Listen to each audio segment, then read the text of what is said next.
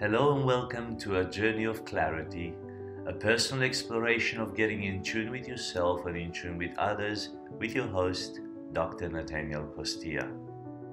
This is a journey of emotional and spiritual awareness, of discovery what life truly means, and a clear shift from an ego-driven world to a meaning-driven world. I believe we can become more in tune with our thoughts, our emotions, and our spirituality. And as we do that, we will make better decisions, have deeper connections, more fulfillment, and even more joy. This is a bit of clarity. The most sacred relationship that anyone can experience in life is the marriage relationship. Marriage is so pivotal, so important to everything that we do in life because it's the precursor for society to carry on, for people to be multiplied, and for the world to carry on. So marriage is very, very important. Obviously, marriage has its own challenges. And as people say, marriage is work. It is work. And it can be hard at times. Yes, it can be hard. Not being married can be hard. And being married can be hard. And somebody once said, choose your hard. So choose what is difficult.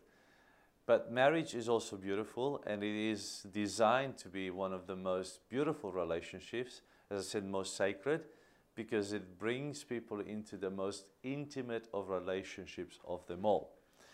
So today we will focus on marriage here at A Bit of Clarity.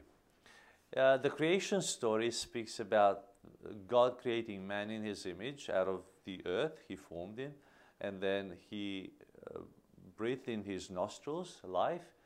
And even though man and God coexisted together and had that fellowship together, apparently God said it's not good for man to be alone. So what he did is he made him a wife. He made him a woman. So the man is not alone. He caused him to sleep. That's why men sleep a lot, because God caused them to sleep. And they fall asleep on the couch so easily because just God makes them fall asleep, right? So God made Adam sleep, and Adam slept, and God performed a surgery on him and removed one of his ribs just from down here near the heart, and he made a woman out of Adam's ribs. The woman was brought to man, and he was just blown away when he saw her. He said, wow, this is bone of my bones, flesh of my flesh. And then he said, she shall be called woman. He was so wowed. He was so enthused by it all. Hope that makes sense. And he called her a woman, and then God performed the first marriage, and they lived happily ever after to some degree. So that's how marriage occurred. Very interesting something here. I just want to make a bracket before we go too much into marriage and living together. The man was made of clay, of dirt, right? So ladies, this is good news because you can still mold men, right? Because they're made of clay.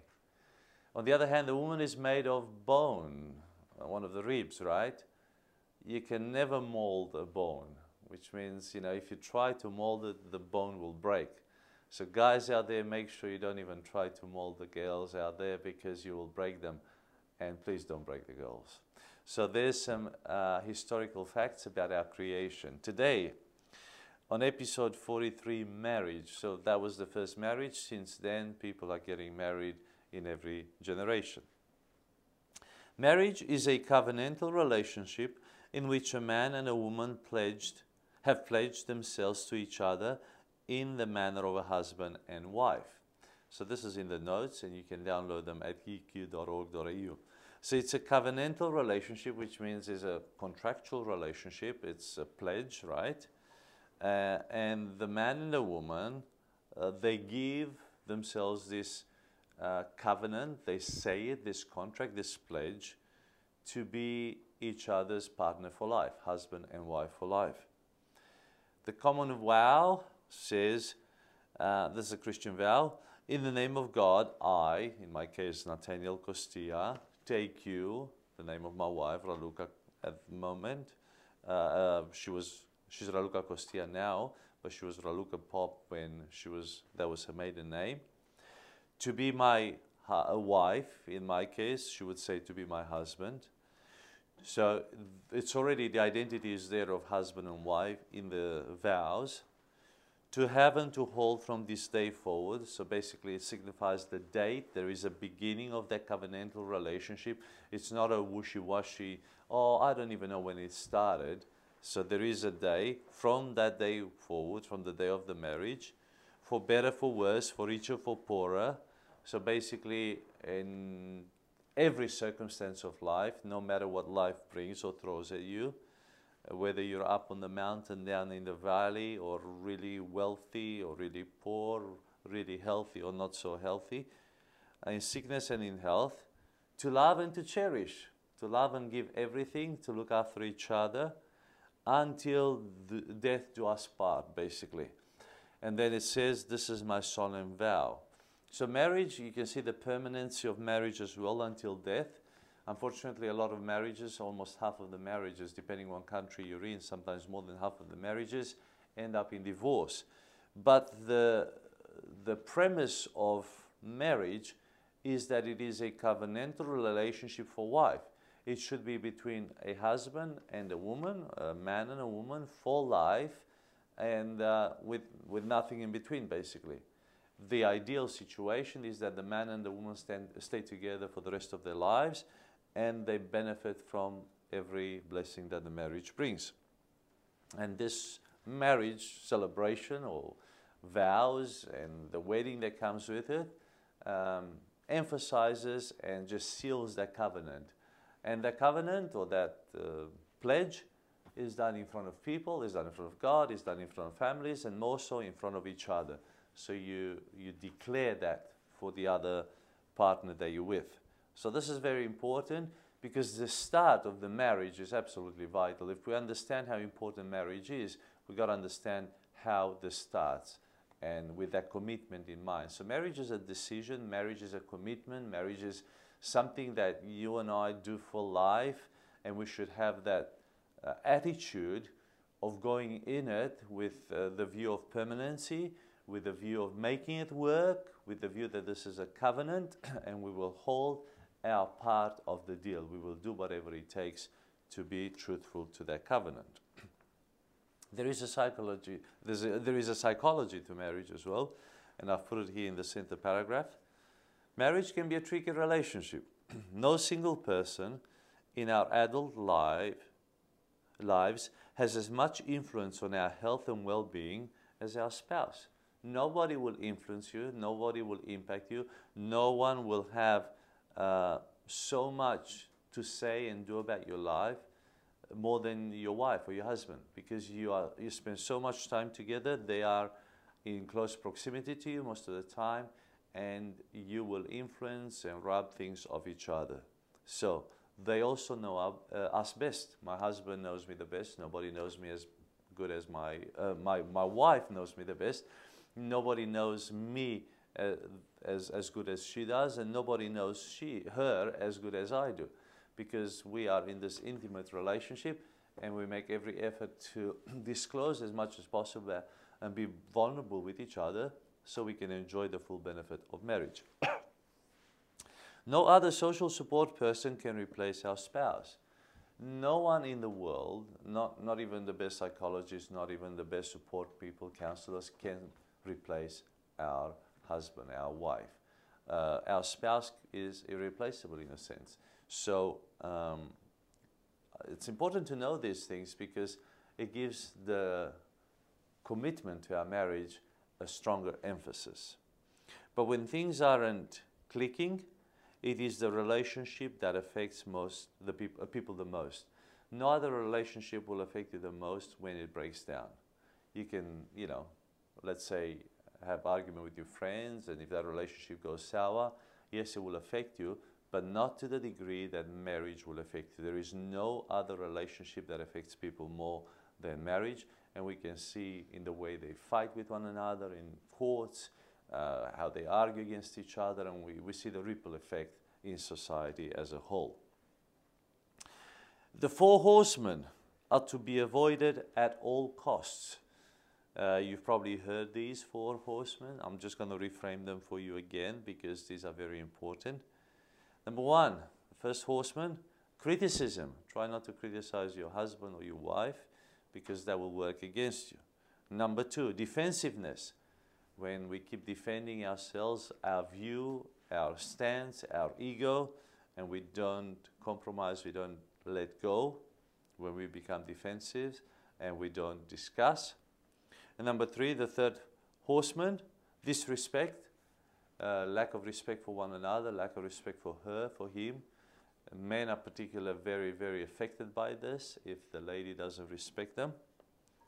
And stonewalling, where basically somebody goes really cold and they don't want to even interact. They block every conversation and they just back off basically, and they, you know, block every ways of getting to their heart or to their soul.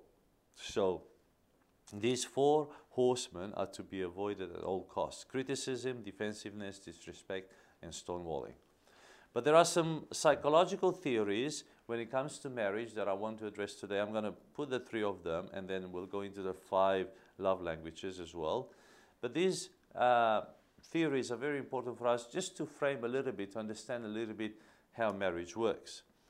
The first is the social exchange theory, which is an analysis of the costs and benefits of the relationship. What do I have to invest in this relationship, and what will I get back? What's in it for me? A lot of the people, when they look at marriage, they look at it from with this theory in mind, the social exchange theory.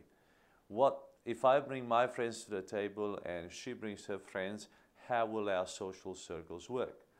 If I bring my wealth to the table and she brings her wealth, who benefits, who doesn't? Who's wealthier, who is not so wealthy? Who's got a better skills or better jobs or better income, who doesn't? Who brings more assets into the marriage, who doesn't? Who gives in more, who forgives more, whatever. You know, it's an exchange. It's a transactional assessment, analysis.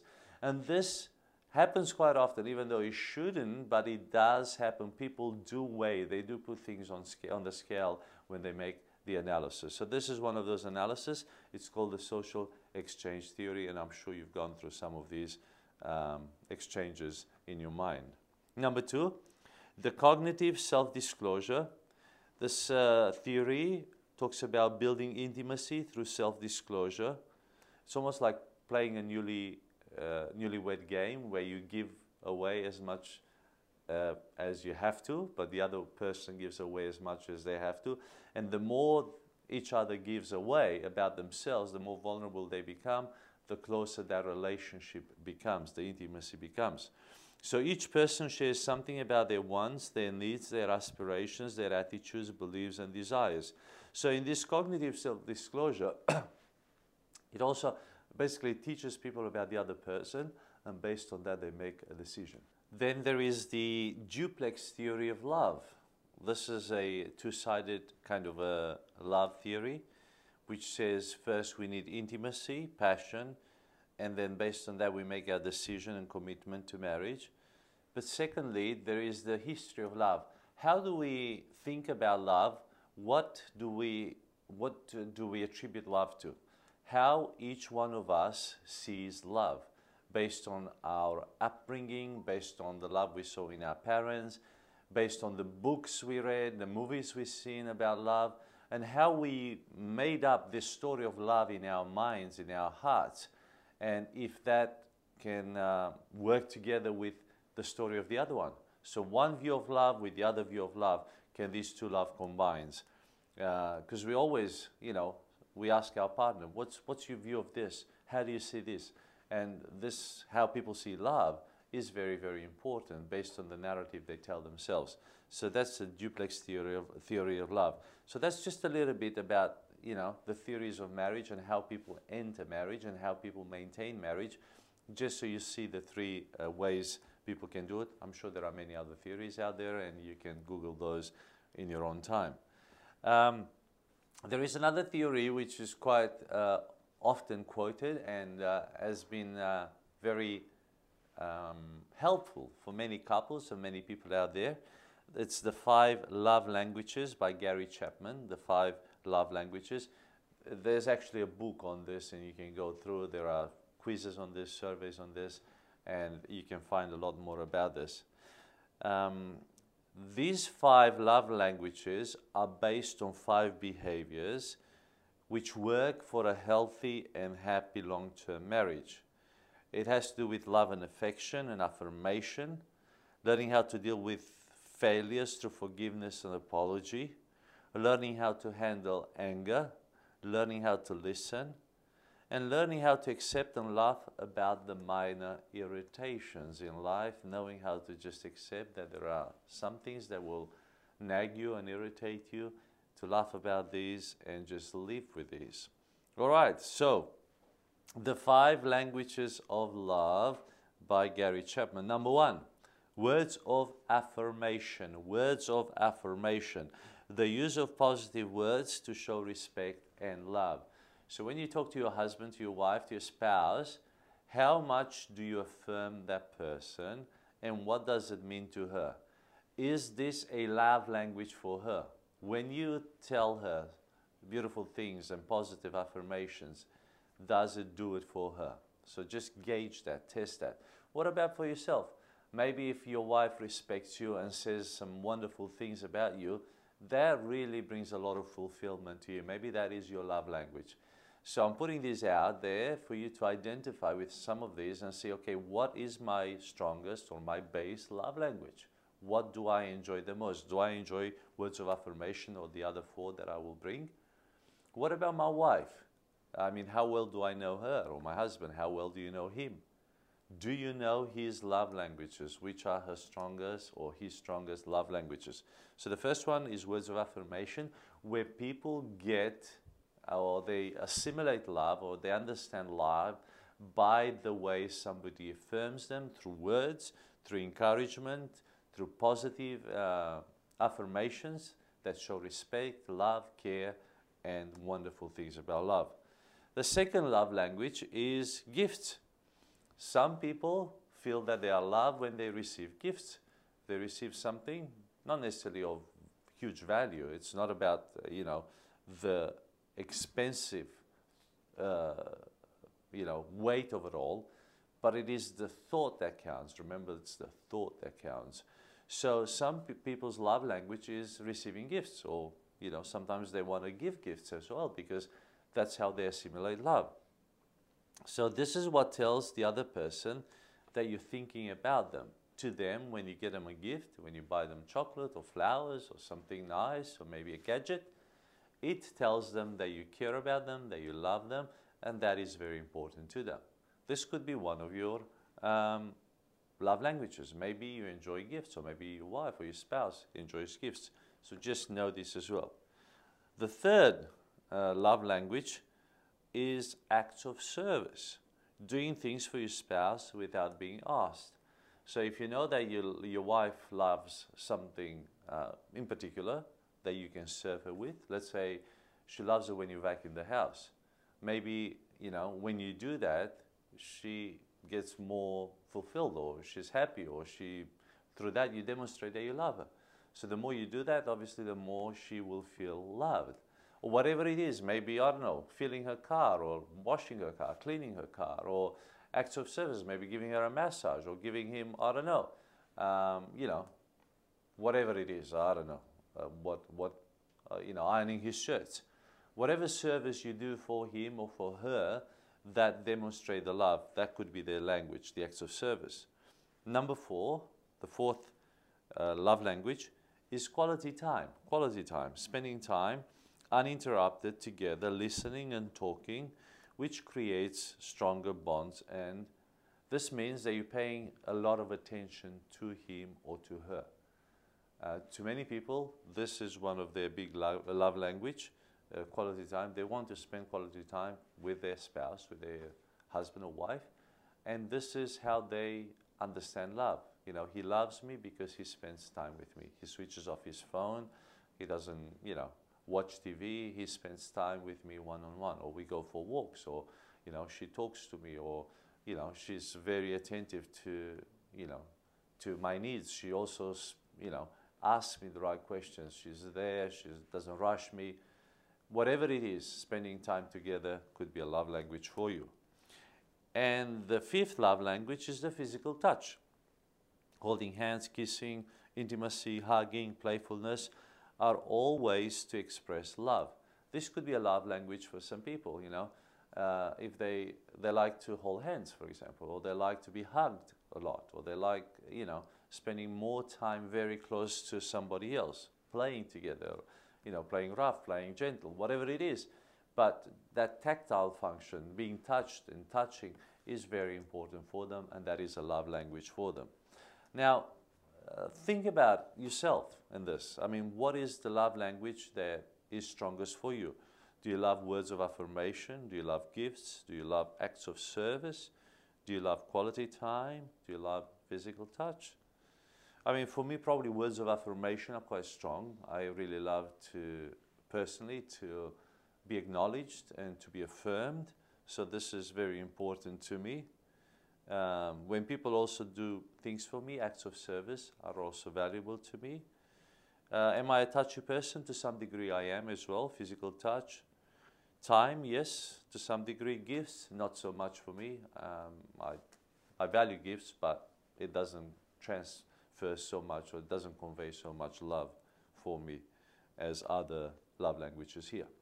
So I don't know what does it for you, but think about this. Think about, you know, try and prioritize them, put them in order. And that's the application that we have there. Identify your love languages in order of priority. So which one is your strongest love language and which is your least? So try and put the 5 in order. So just remember, words of affirmation, gifts, acts of service, quality time, and physical touch. And then I want you to do something else. Let's see how well you know your husband or your wife, your spouse. Would you be able to identify their priorities, love languages? Do you know the 5? In which order do they come in their lives? Or what is their best? What is their love language that you can identify best with them? So basically, do they want more words of affirmation? Are they looking for gifts? Is acts of service their strongest love language? Maybe quality time or physical touch? Just ask yourself. And through this, you know what you should do? You should do it yourself. You should write this down and see, and then ask them and see how close you came to that, to see how well you really know your husband or your wife. That would be very, very interesting. So maybe discuss this topic with them about the 5 love languages. They are in the notes there for you. So I want your marriage to be fruitful. I want your marriage to be really, really well, for things to go well in your marriage. So I really hope that this helps you in your marriage relationship to understand both the psychology of marriage, but also these love languages. There's so much more we could talk about marriage, and we could do a whole series of podcasts just on marriage, and I'm sure there are plenty of them out there. But this is just a glimpse into a positive marriage that will help you in your relationship, which is the most important relationship. And we value those people who share this content with other people, and also those who give us star ratings, and just the way you interact with us. We are so grateful. We'll see you again next time. I'm Dr. Nathaniel Costia, and I thank you so much for joining me on this journey of clarity through emotional and spiritual awareness. If you feel blessed by this presentation, please subscribe, rate, comment, and share it wherever you're enjoying it. And until next time, this was A Bit of Clarity.